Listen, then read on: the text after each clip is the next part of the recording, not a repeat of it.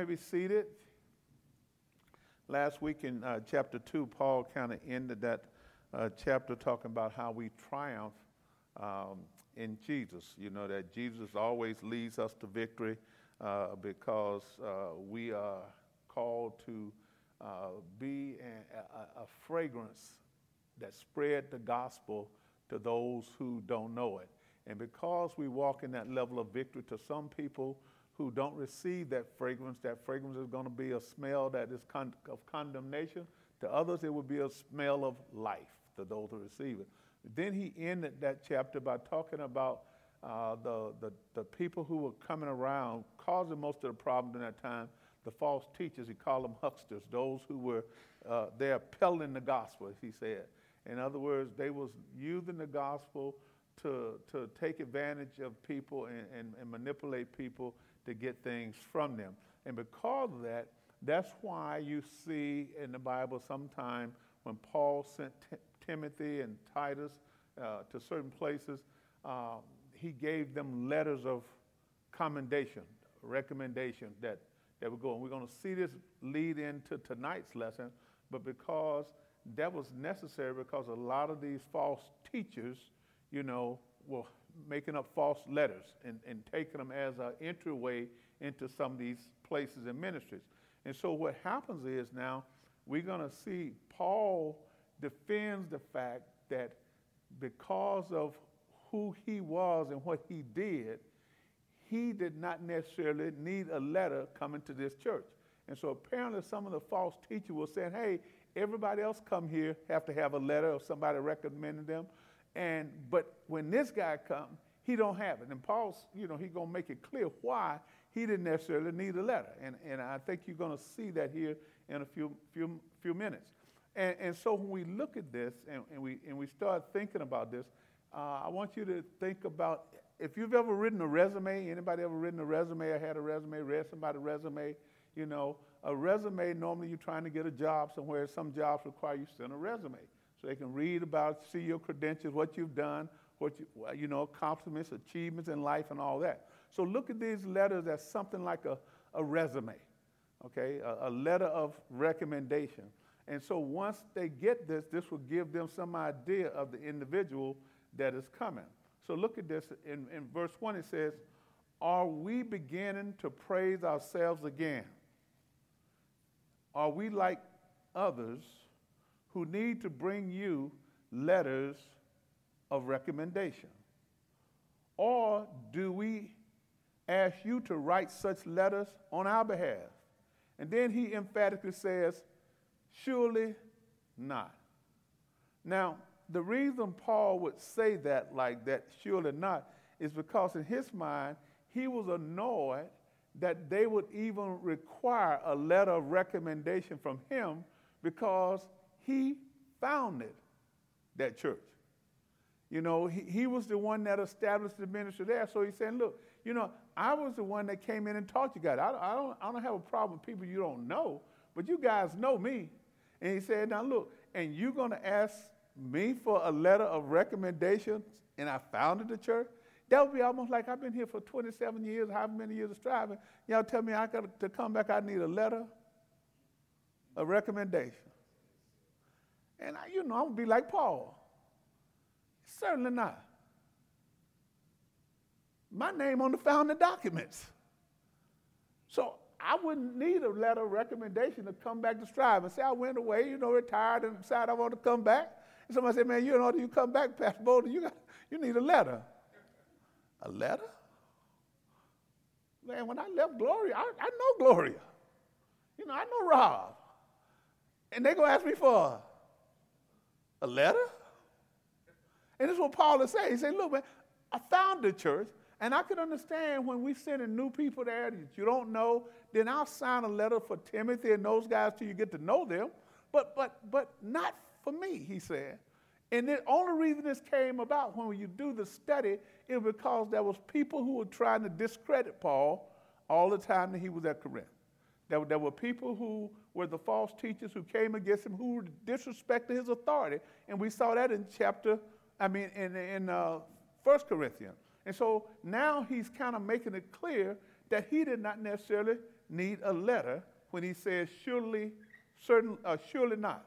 Now look at verse 2 and 3. He says this: the only letter of recommendation we need is you yourselves.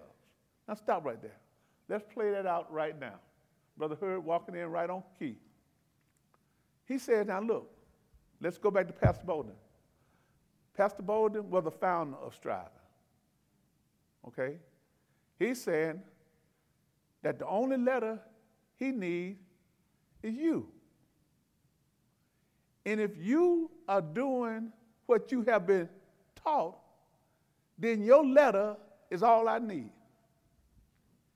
And Brother Herb is always asking, what are we doing with what you teach us? How do we know? You're supposed to be a letter. Your life is supposed to be a letter that reflects the things you have been taught here in Striving. And when people read that letter, that is enough to let them see the gospel in you.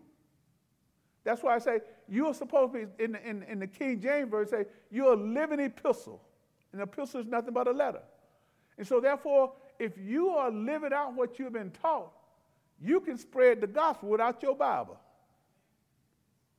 Oh, y'all didn't hear me right there. You ought to be able to spread the gospel without your Bible. You ought to be the Bible that people read. When they read you, they ought to be reading what the Bible says about Jesus, what the Word of God says about the gospel. And so what happens is sometimes when we don't live what we've been taught, people read a bad letter. Amen. Amen. That goes for all of us. When we don't live what we have been taught, and everybody now is reading the room, you know, people saying they can read the room and read people. When they read us in action, if we're not doing what we've been taught, then that's what? That means those people are getting a bad impression of what the gospel's about. And then they come back and say, well, what have you been learning over there at Striving? And so all of us have a responsibility to be a living letter. Look what he says again. The only letter of recommendation we need is you yourselves. Your lives, lifestyle, the way we live, are a letter written in our hearts. And everyone can read it and recognize our good works among you. Now, if Striving is doing what it's supposed to do with the people that come up here and preach to you and teach you and all the things that go on in ministry, if we're doing what we're supposed to do, then everybody ought to be able to read the good works and see it based upon what's in your heart.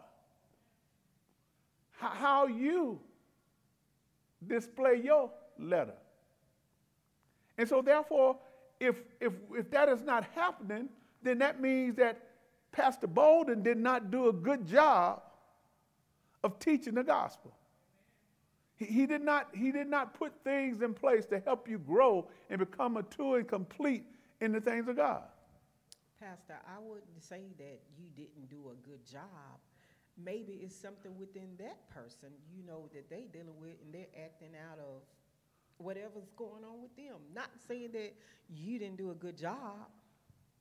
Okay, I can hear that, I can receive that. So it's saying that, okay, just because Pastor Bolden stood up and flat-footed taught the gospel, it is not always going to be evident that everybody who hear the gospel is going to do what they've been taught. Brother Fred, get a mic. Get a mic. Got some mic? Yeah. I was thinking the same thing. Rose was thinking. You know, it's like the soil of the seed. If it's not falling on good ground, then it's not taking root. So, you know, they're not doing anything with it. You know, it's not that you ain't sowing the seed. It's a receiver that's got the problem.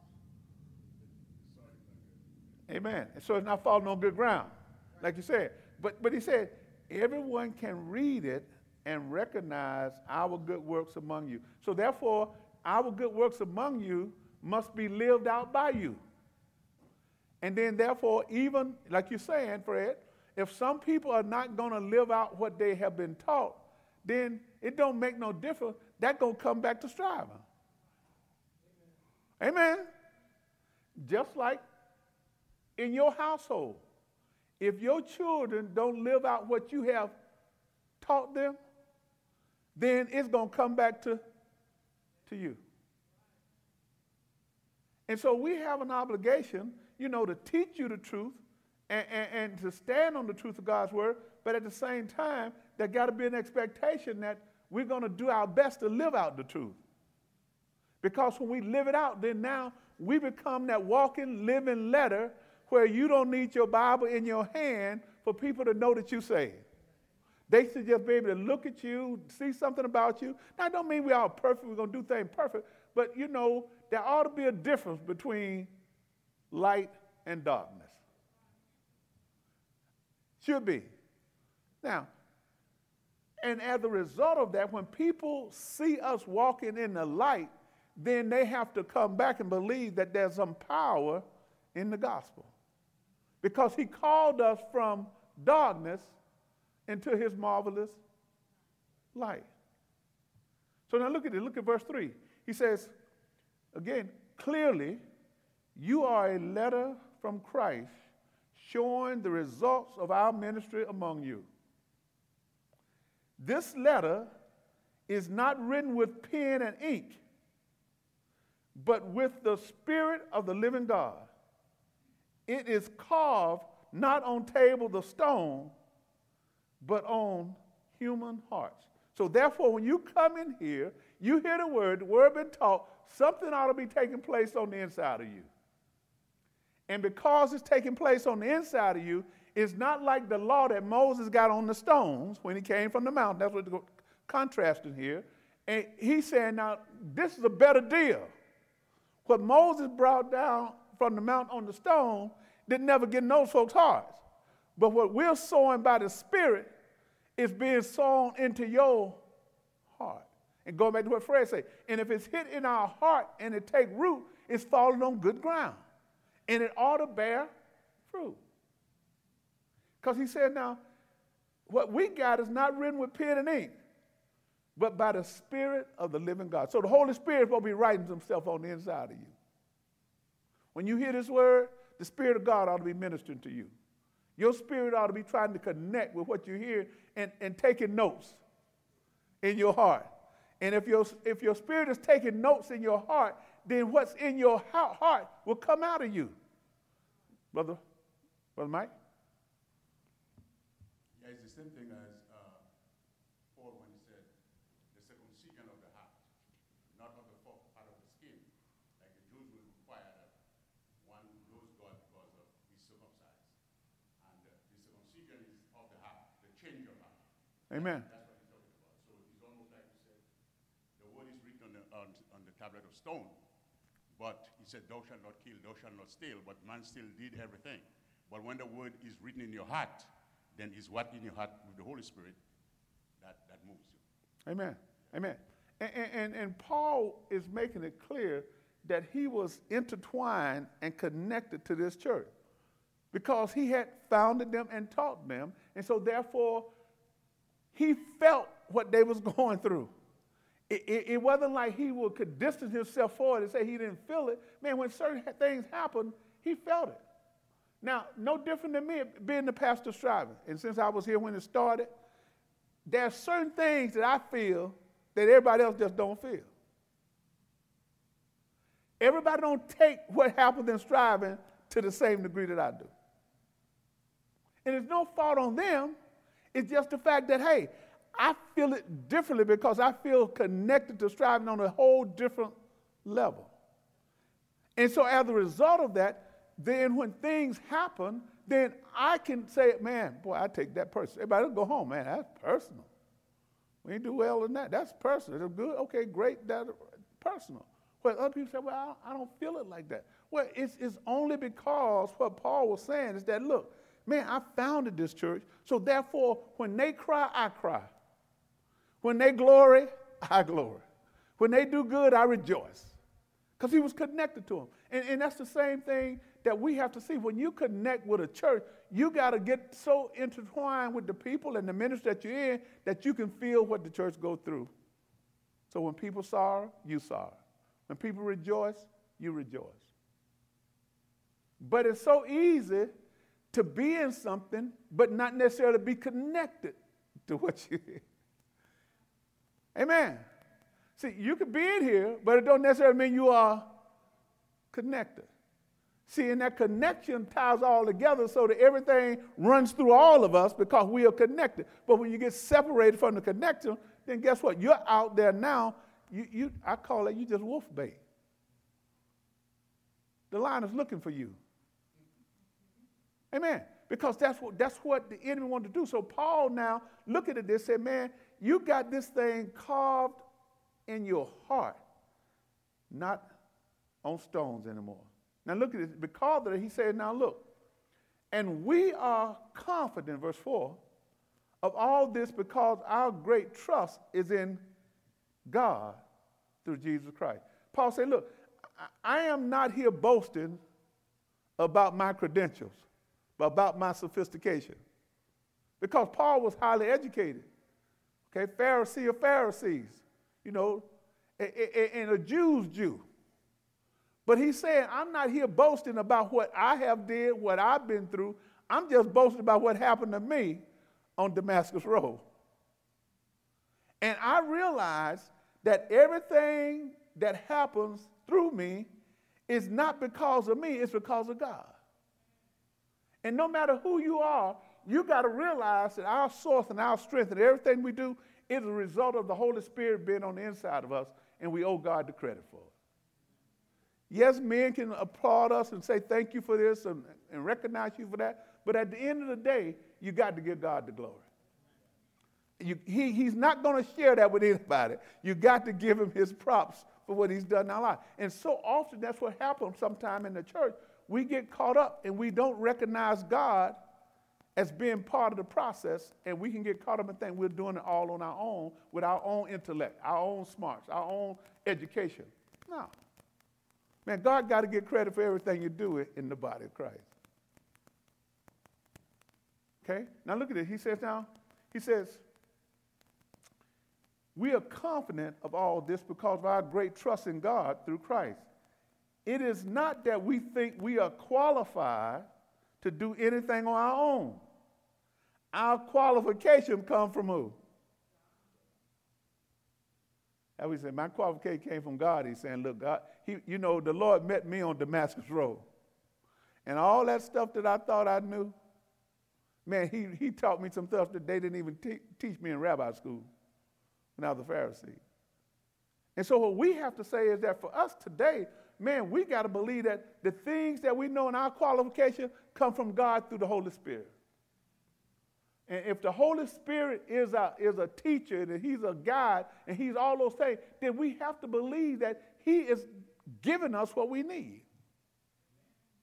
And that's why when I believe and I'm confident that if you put in the work and study God's word, man, he will give you what you need when you need it. And you can stand before great people and don't have to be afraid.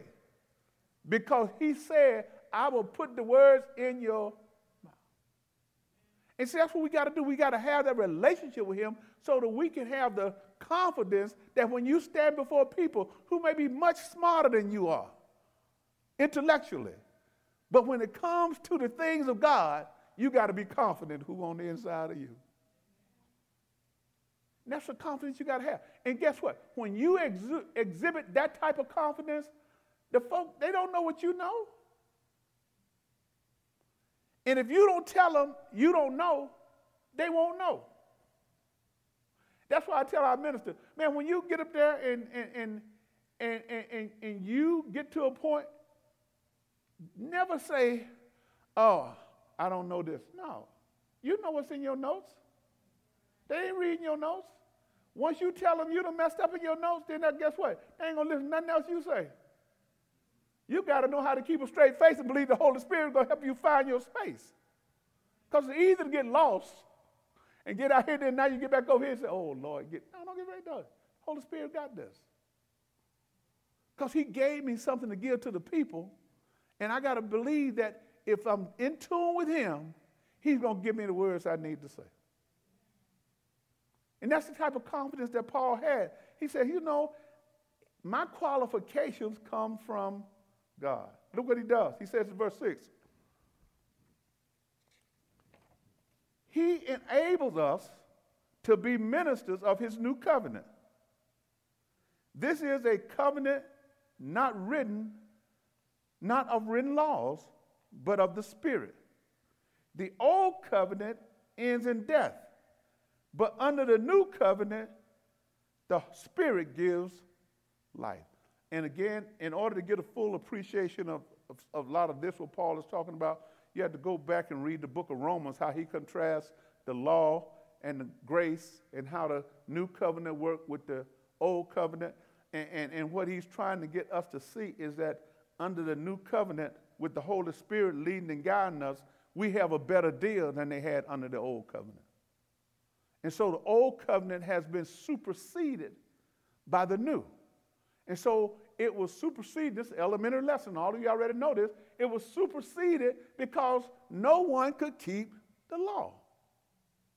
And so God put grace into place so that we could have a way back to him through Jesus Christ and not the law. So therefore, we are not working to get saved or be saved.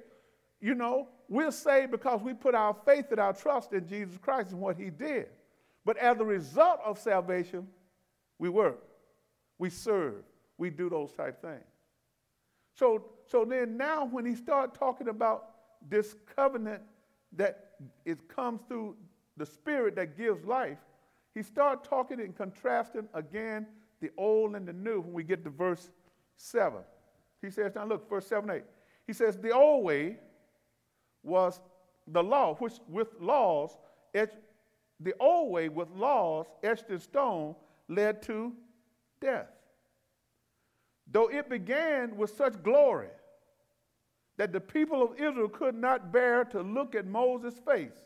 Now you got to go back to Exodus chapter 34 and kind of read upon that. You know, when Moses came off the mountain with the tablets and the stone, he was glowing. The Spirit was on him. He was just glowing. He had been in the presence of the Lord. But he said, look here, all that glory that he came off the mountain with, it was not permanent. It started to fade away. And so what he's trying to tell us is that through the Spirit that we have today, we got something that's eternal, whereas in the old covenant they had something that was fading away. And again, go back to Exodus and read that. He says, for his face shone with the glory of God, even though the brightness was already fading away. So the old covenant was temporary, fading away, but the new covenant is permanent, that's here for eternity.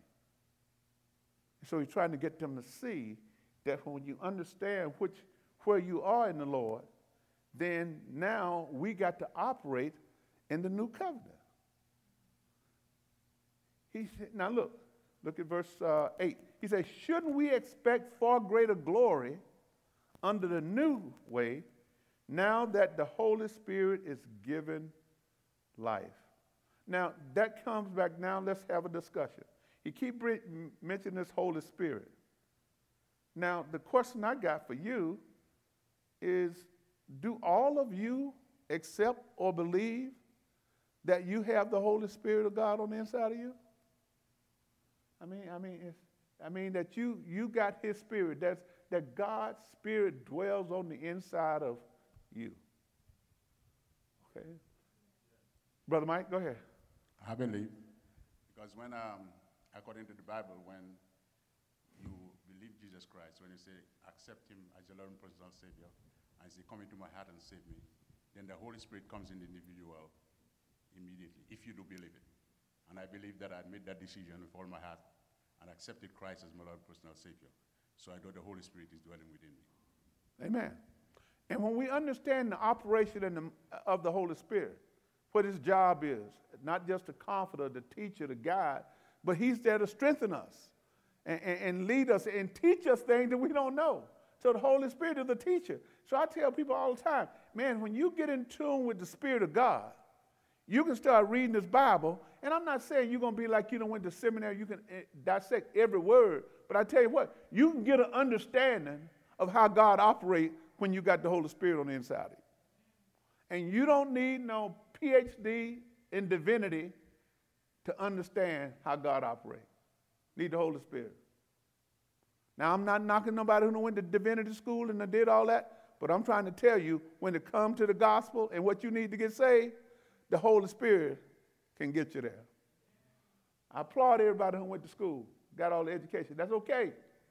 But don't let nobody tell you you can't be taught by the Holy Spirit and you can't stand up and articulate the gospel all because you ain't been to divinity school. Amen. Because when you start to study and become a student of God's word, man, God will reveal things to you. He will teach you and take you in a direction where you got to dig and search and look for the things that, because the Holy Spirit gives you a hunger and a thirst for this word, man. And when you start hungering and thirsting after the things of God, man, God will reveal some things to you. And so what I tell people all the time, man, all we have to do is make ourselves available and open our heart to receive what the Spirit says. Going back to what was said earlier about the seed falling on good ground.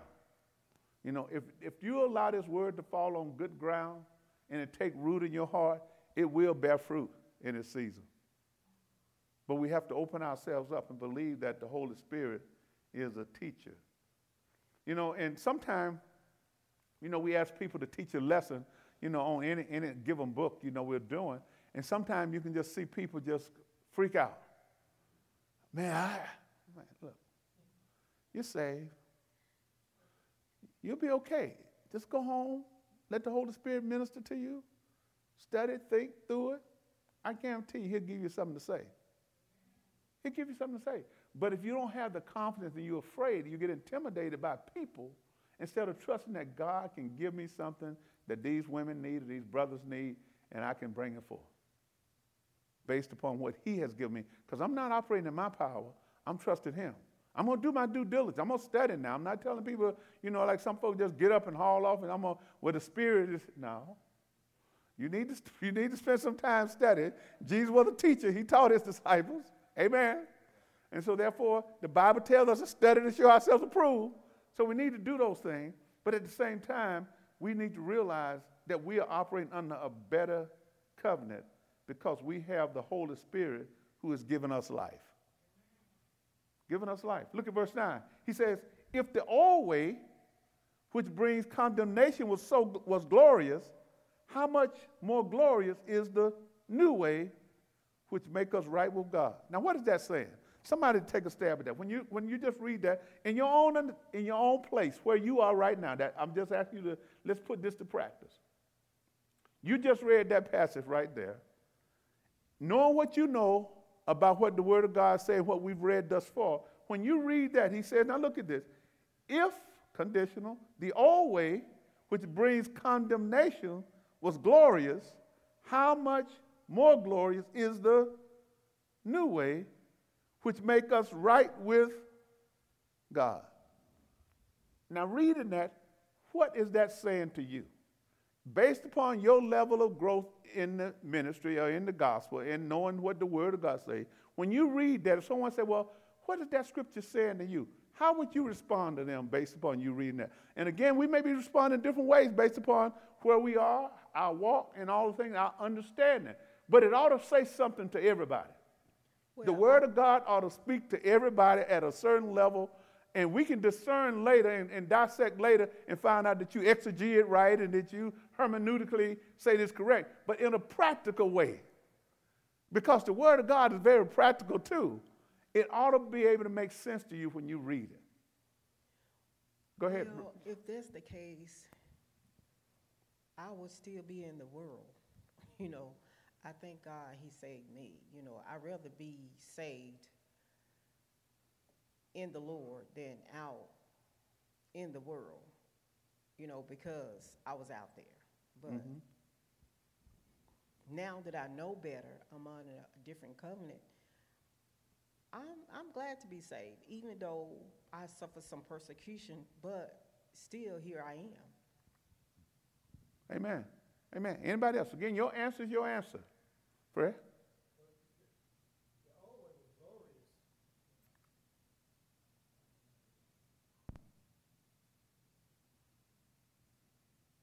It was glorious, but we couldn't keep the old way. So Christ did it in our place. So now that we have the new way, which gives life, we're not under the old way anymore. We're now under grace. So Christ kept what we couldn't keep in our place, so we receive life through that which Christ has already kept. And once we receive him as our Lord and as our Savior. Amen. Amen. Anybody else? Anybody else? Brother Herb? You got a mic?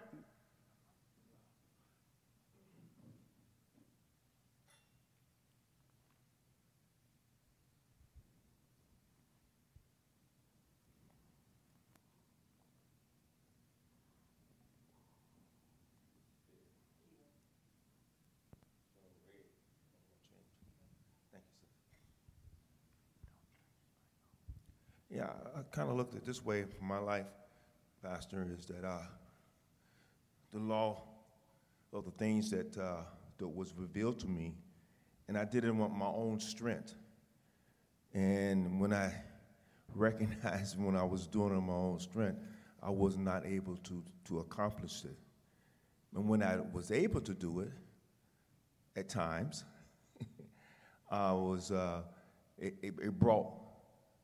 it brought a glorious thing to me to be able to walk with obedience when I did it my own way and with my own strength. But I failed to maintain it. Mm-hmm. But now, when Jesus Christ came, now it's a different outlook because now I was doing by works. But now it's the Spirit to give me the power to be able to overcome and when I was weak at. But now I have strength by the Holy Spirit for what Jesus brought into my life with the Holy Spirit now. Now I know that it's not my strength, but now with the Holy Spirit. Amen. Amen. That's the way, okay. With the new way. Okay, Jonelle, I see you smiling. Now, you've been reading that. You done read it about 5 times. I noticed I said something to you. Your answer is your answer. Okay, all right. Finley, what about you, man? Well, the way I see it is pretty simple. This sounds like, the grass is greener on the other side, so why you in the mud? Oh. Okay. So that's the way I saw it.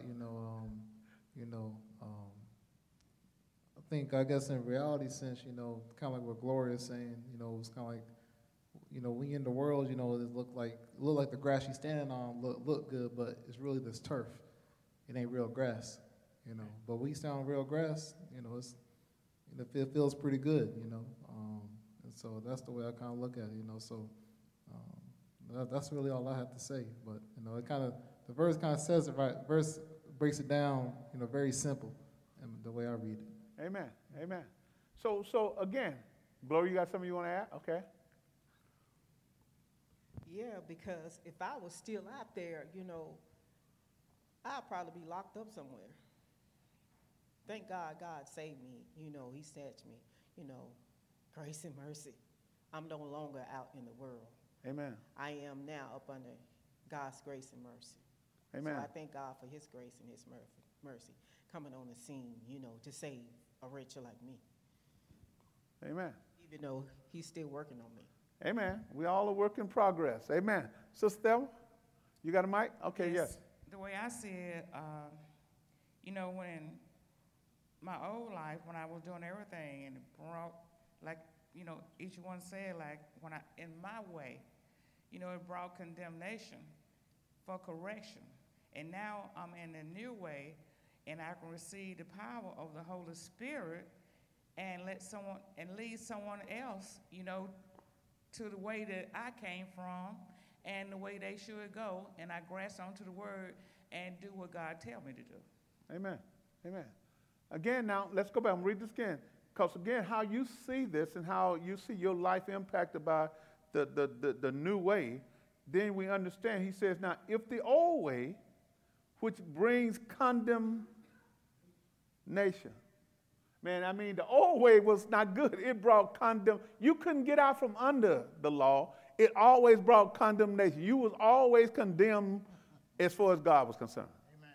So he said, now, if that was glorious, he said, if that was glorious, when they first gave it, when Moses came off the mountain, that was glorious. Then he says, how much more glorious is the new way? Why? Because the new way make you right with God. Amen. That's a better deal, man. That's what he's saying. Say, the new way make me right with God. I don't have to do anything but accept Christ. The new way make me righteous in God's eyes, whereas the old way I was always condemned. Brother Fred? Plus, the old way was the administration of death. You know, the old way brought death. As a matter of fact, now Romans tell us in Romans 8:1, there's no condemnation to those that are in Christ Jesus. Amen. So we don't have to worry about being condemned as long as we're in the new way with Christ. Amen. Amen. Now look at verse 10. He says, in fact, the first glory was not glorious at all compared with the overwhelming glory of the new way. And I saw an analogy I like. It's almost like you can have a flashlight as a source of light. But when the sun come out, that flashlight is no good. I mean, you can have it right in your hand, but when the sun is shining bright, you can't even see the flashlight. It has no impact at all. And so he's saying, now look, this new way has come, and it's far outshined the old way, and the old way now has no impact at all on you. And that's what you got to understand, is that saying that, hey, we are no longer under that condemnation that Fred was talking about in the law. He says, in fact, that first glory was not glorious at all when compared with the overwhelming glory of the new way. So if the old way, verse 11, which has been replaced was glorious, how much more glorious is the new way which remains forever? It ain't going to fade away. What we got, God has put in place, and it's going to be here for eternity. Now, when you come to that level and you really believe that, and you accept that, hey, I got a better covenant, I got a better deal, I got the new way versus the old way, and then now I understand that this new way is going to be here forever. Meaning that what we're teaching and what we're saying about Jesus, what we're saying about the gospel, the truth of the gospel, and grace, going to be here forever. Forever. Now look at this. If it's going to remain forever, then he says this. Since the new way gives us such confidence. Now that's what you got. You know, this is what I get upset sometimes with Christians. You got a question for you, Pastor. It's Finley over here. Yeah. Okay. So I know you're talking about the old way and new way here, and so how do you kind of decipher between, I guess you said practical, earlier. A lot of times when you find yourself in the old way, you get vision blind because the old way you think is good. I guess like an example, I think one Wednesday ago you were talking about, I guess back in the day, how people had to couldn't wear jeans and how to wear suits and all that. But, you evolved into, I guess a less stricter dress code, you could say. Mm-hmm. So my thing is, how did you kind of get out of your, back then, I guess that was, you could say, quote unquote, old way that you thought was, right? I guess the way to go, you know what I mean? Uh-huh. But this new way, how we're going in this passage here, is way better, grass is green on the other side. How did you kind of come, I'm not sure if this relates to that, but that's what kind of going through my head while reading is like examples like that. Okay, and you're right. I'm not sure that's a direct relation, but I can tell you that, when we look at the old way and the way certain things are done in anything in life, you can look back and say, what it was good at that time, and it'll probably still be good. There's nothing wrong with wearing suits to church. But there's nothing wrong with wearing jeans either. So it was a matter of custom, tradition, the way I was brought up, more so than finding something in the Bible that says you can't dress like that. And when you go back and study culture and see, the Pharisees was really kind of decked out, but Jesus and the boys, they looked like average people in their dress. There was nothing so distinguishing about them that you would know that they were religious folk. But when you look at the Pharisees, you could always tell because they had symbols and emblems and attire that said, I am a religious leader. And because of that, people accepted that and respected them for what they wore and who they were. But the question would be, could they have been just as effective if they didn't have on all that?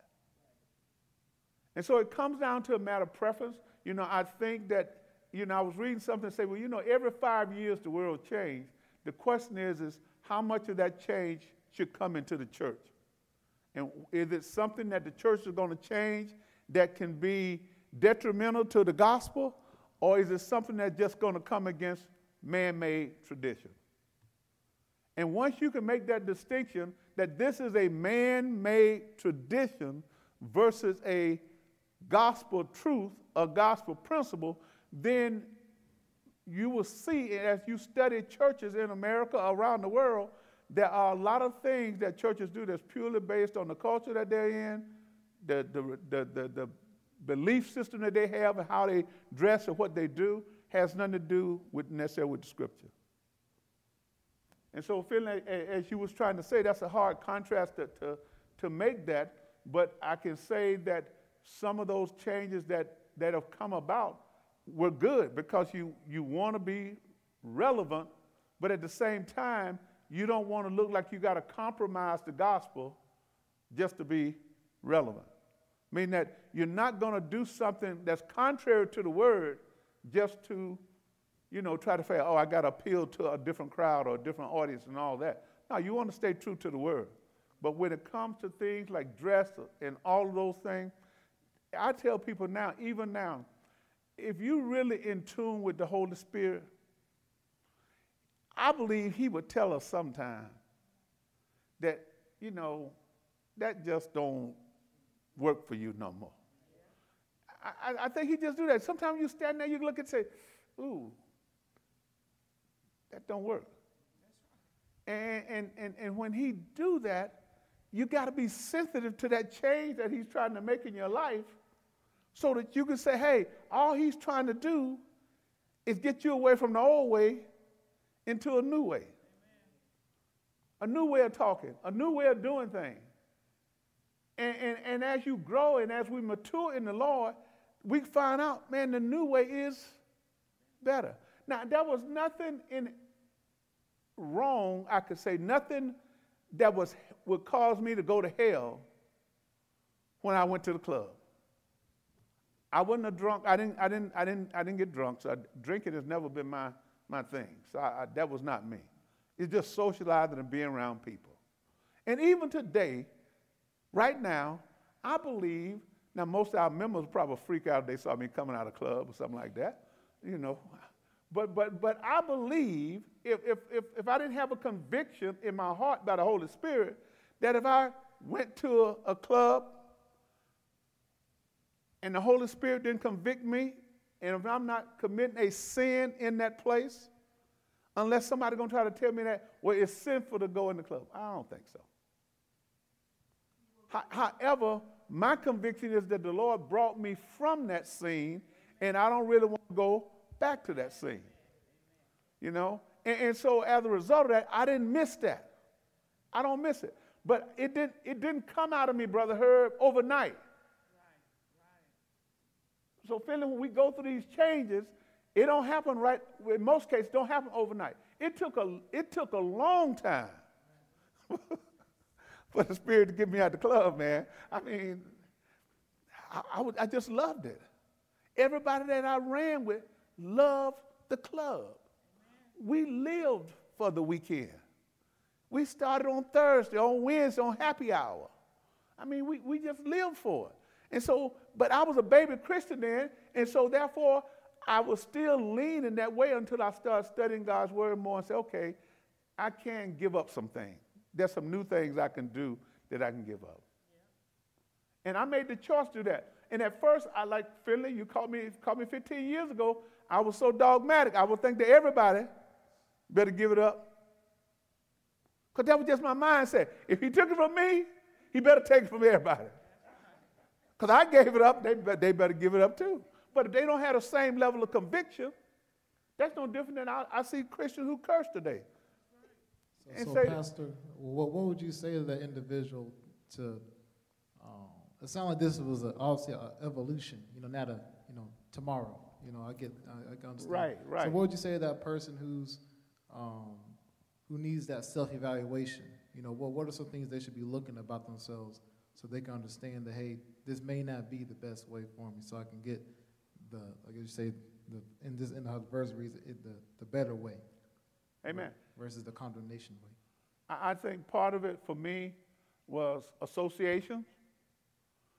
As I transitioned out of the club, I got a new set of friends. And the new set of friends I got didn't see clubbing as important. We did other things together instead of going to the club. I stopped hanging with people who drink all the time. Because it wasn't my thing, but I didn't want to be around it all the time. And so therefore, because I grew up with it, it was in my granddad and them partied all the time. So I was around alcohol as a little child coming up. So I wasn't afraid of it, and I wasn't a big drunk. But I felt like I had to give up some of that stuff. I had to make a commitment and make vows to God. There were certain things I wrote in my Bible, and in my mind, it may have been superstition at the time, but I wrote it in my Bible, and I felt like by writing it in my Bible, God will hold me more accountable than me just saying it. It's kind of like certain things we do for symbolism. That's the reason we wear wedding rings. That ring don't stop people from doing nothing. It's just a symbol. It's a reminder that when you look at it, hey, I'm already married. I ain't got no business out here chasing nobody. It's a symbol. But if you don't want to see that symbol speaking to your heart, then guess what? You will act like you're single even though you got the symbol on your hand. And then get to the point where you take the symbol off. So what we got to do is say, hey, what's the symbol got to be written in our heart. Because once we write it in our heart, even if I don't have it on, I still know, man, I'm married. But the Bible says, shun even the appearance of evil. So we know what goes on in the club because we've been there so long. So just the appearance of you coming out of the club at 2 o'clock in the morning will send the wrong message. Someone in the club say, hey, look, I was going to go to Striving next week. I saw Pastor Bowles in the club with me, so I'm not going. So you could be a hindrance just because you're not in there drinking or doing what everybody else is doing. You could be a hindrance to somebody else. And if you stay there long enough, because I've done it before you know it, you're going to be doing something that you were doing before. And that's probably a whole lot of truth to that. And that's why I think that everybody got to have their own conviction, especially when it comes to things that is not clearly sin. That's a broad statement when you say refrain from even the appearance of evil. Because you can paint yourself in a corner and almost go into any place and somebody say evil is in there. You see what I'm saying? And so when we start talking like that and saying that, that means that the Holy Spirit got to tell us that, okay, if I'm coming out of this place at 3 o'clock in the morning, that's probably not a good look. Especially if you're the pastor of the church, you're at 3 o'clock in the morning. So I look at it sometimes, it's certain things that other people can do that people in certain positions can't do the same thing because they got a different impact. Meaning that if the President of the United States come out of a place at 2 o'clock in the morning by himself, but another man come out of the same place who could have did far worse than the President. But when Fred sees the President come out of there, he's going to say, what in the world is Joe doing So he ain't got Jill with him or whatever name. He coming out at 2 o'clock in the morning. What in the world is he doing? Whereas the next guy coming out, that's just a plain old guy right there. So sometimes because of who we are, the world is not going to give us the same break that they would give anybody else. Because even when I was in the world and just going to church, like Fred is saying, in my mind, I thought that the people in the church should at least act better than I act. You know, they didn't have to be perfect, but I didn't expect to see Deke at the pool hall cussing and drinking beer like everybody else. He could be playing pool. I ain't got no problem. But if he was in there cussing and drinking beer like everybody else, getting drunk like everybody, then when he get up on Sunday to pray, that's going to mess with me. That's going to mess with me a little bit. Even though he could be a sincere guy, great guy. But that's why we got to know who we're around and realize that some people, that letter is being read. And if he's reading that letter and saying that, okay, this is something that I don't think Jesus would be doing right about now, then now that comes against our credibility. So I just want to say to Finley, another thing is that person will have to establish a relationship with Christ and have to have that desire to want to change from doing those things of the world. You know, and once they establish that relationship with Christ, the Holy Spirit is with them. Oh, the Holy Spirit will convict you when you out doing something against his will. Oh, it's going to convict you. Yeah. And the Spirit will just come as a conviction and a reminder. That's his job. And that's what he's going to say here later, because he's going to say, look, you know, when this thing start impacting your conscience, then now you know that the Spirit is speaking to you.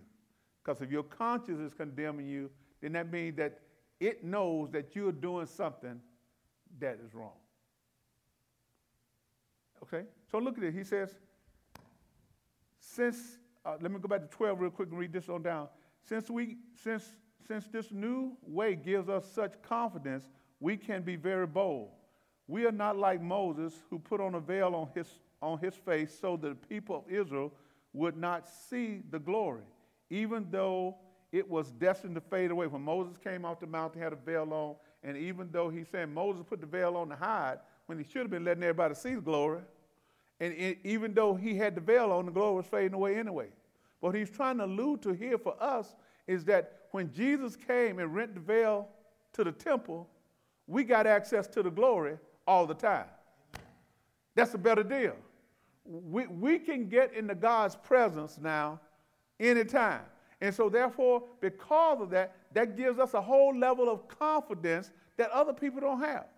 And you got to get that in your mind. You got to feel, man, that when Jesus rent the veil to the temple, he gave me access to a holy God.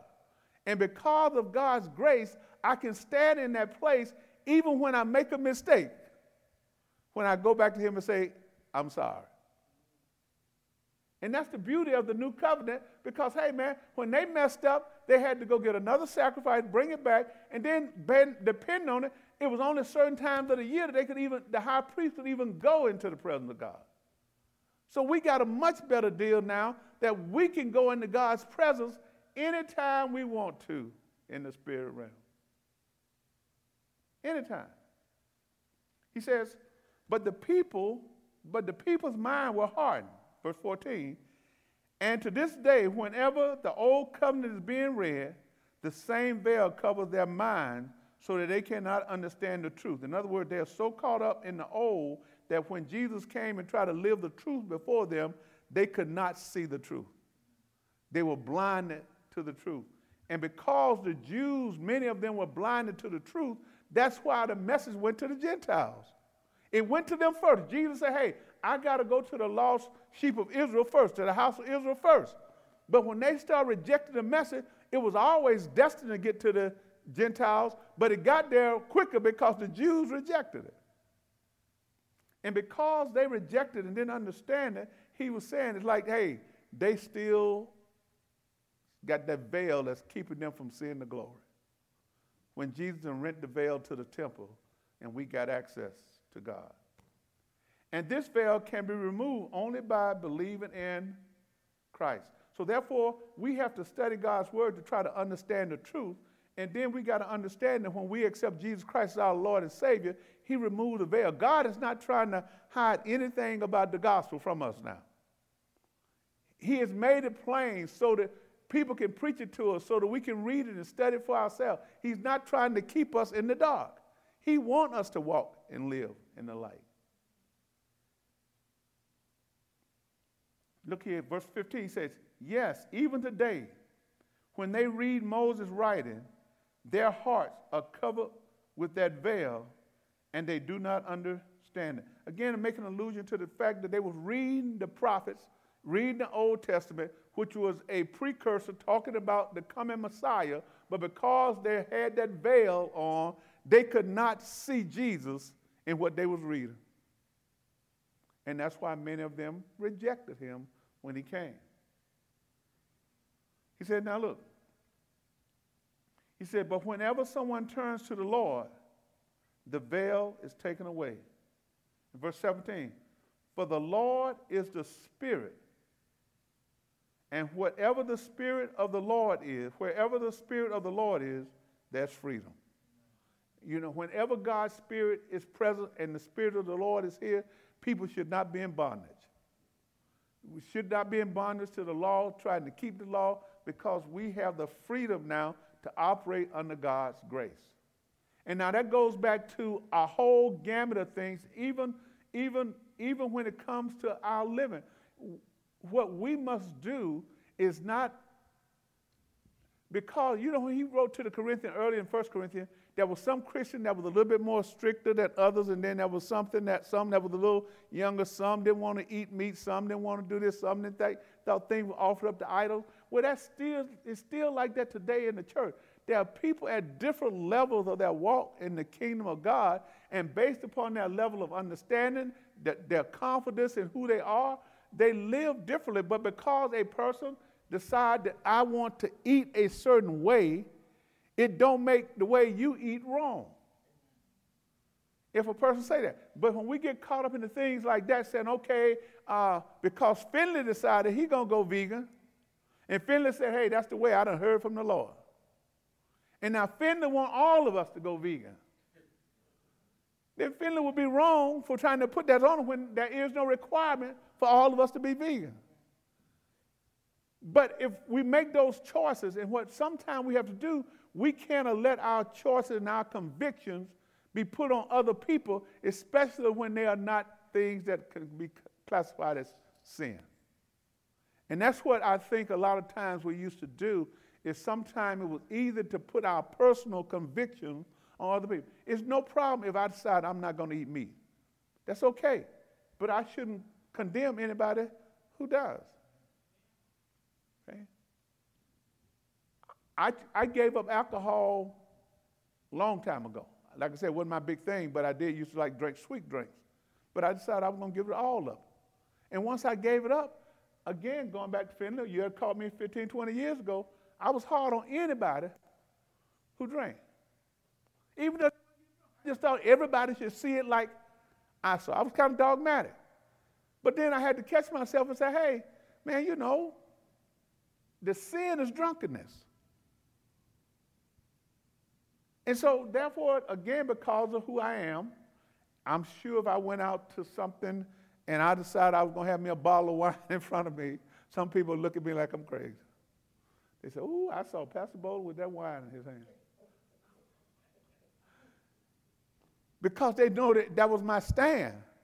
Now, if all of a sudden, like Phyllis said, I done evolved, evolution went back around in full circle, say, okay, I know the 8 ounces ain't going to do nothing to me. I'm just going to decide I'm going to have me an 8-ounce glass of wine tonight. Plus, I can justify it. They say it's good for your heart.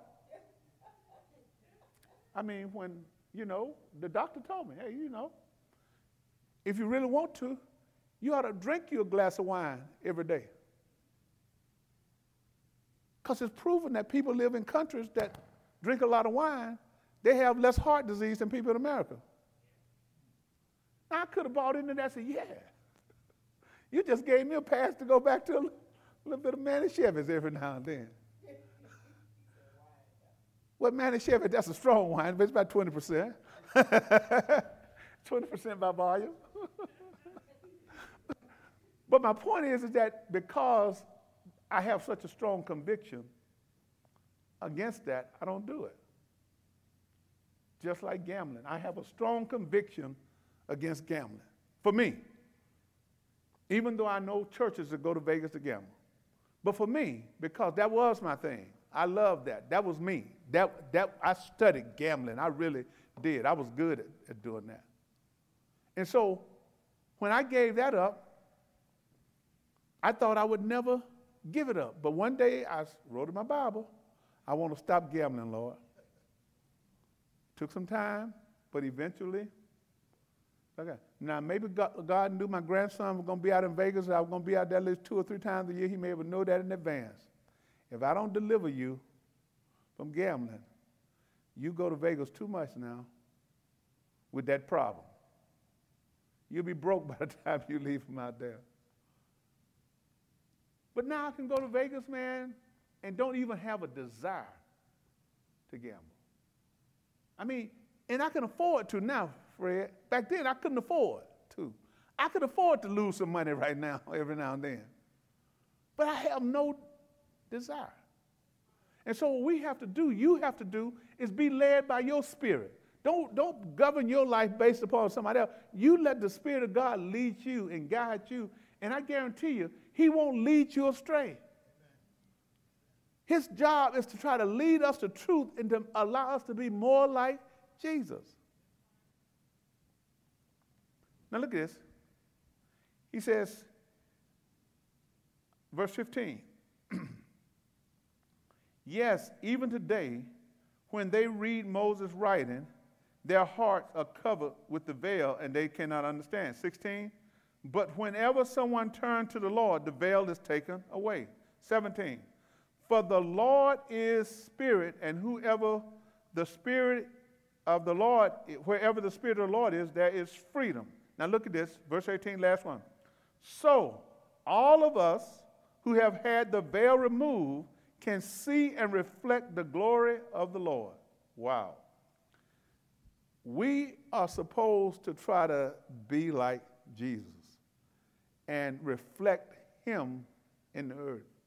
People are supposed to see Him through us. That's a big task. And so therefore, I guarantee you, because we're not all cookie-cutter Christians, we all give off different images, but there ought to be some fundamental things that we all do that people ought to know. When it comes to love, when it comes to the gospel, when it comes to the resurrection, when it comes to those fundamental truths about Jesus being the Son of God, we should all reflect that. But how we worship can be different based upon our culture, based upon where we are, based upon a whole lot of things. But when it comes to those fundamental things about Jesus, man, we should all be reflecting that. He says, so all of us who have had the veil removed can see and reflect the glory of the Lord. And the Lord, who is Spirit, makes us more and more like Him as we are changed into His glory. That's a process, Finley.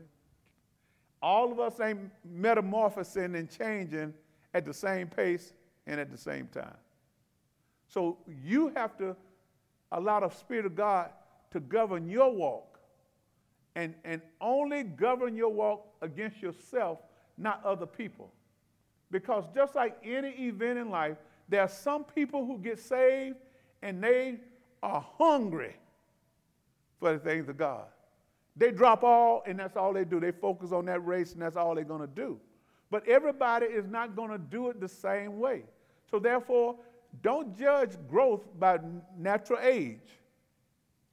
You got some folks that's 40 years old or 50 years old, 60 years old, and there's some people who are more hungry, and they're only 15 to 20 years old, and they're running after the gospel, seeking righteousness. And I guarantee if they're doing that spiritually, they're going to be just as mature as someone who's 50 years old. Because God does not respect the person.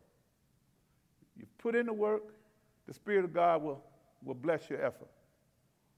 And He will help us and lead us and guide us to truth. because we want to be changed to be more and more like Christ. And that's what we always say here at Striving. We want to grow to the fullness of our Lord and Savior, Jesus Christ. And again, that is a process. Growth is a process. And for everybody, it's a little bit different. It would be nice if we all grew at the same rate and we could all say, I've been saved 15 years and this is where we all should be at 15 years. It just don't work that way. It don't work that way in the natural, and it don't work that way when it comes to the kingdom of God. Okay? Any questions, any comments before we close out? We got the... You know, Pastor, it can be very frustrating when you are talking or witnessing to someone that still have that veil of the law that they're under versus the covenant of grace. You know, and that's all they can see. All they can see is the bondage side and the wrath side of God, and not the grace side of God. And you know, if you don't have good patience, it makes you not want to talk to them again. But you know, if you're in your family, you know, you want to continue to try to, you know, get the freedom that you have in Christ over to them. You know, but if they're under that veil of the law, it's just frustrating. Amen. And it's no different than when Jesus was trying to get through to these folks. Or, you know, in the Acts, in the first when Stephen was preaching, you know, and tell them all about their ancestors and the right and wrong and all that. Instead of them receiving it, their necks got even stiffer. And at the end of the day, Stephen got stoned. So everybody's not going to receive the gospel. That's the truth. Good thing is we don't know who. God didn't tell us that, but it's evident from Scripture that everybody, some people walked away from Jesus. And so if they walk away from Jesus, Brother Herb, some folk going to walk away from you and me too. We're going to give them our best spiel. We're going to tell them the best testimony we got, and some people are going to listen to it and still shake their head. You've done your job. Their blood is not on your hand because you presented the truth of the gospel to them. Amen. Any last comments before we go through our announcement?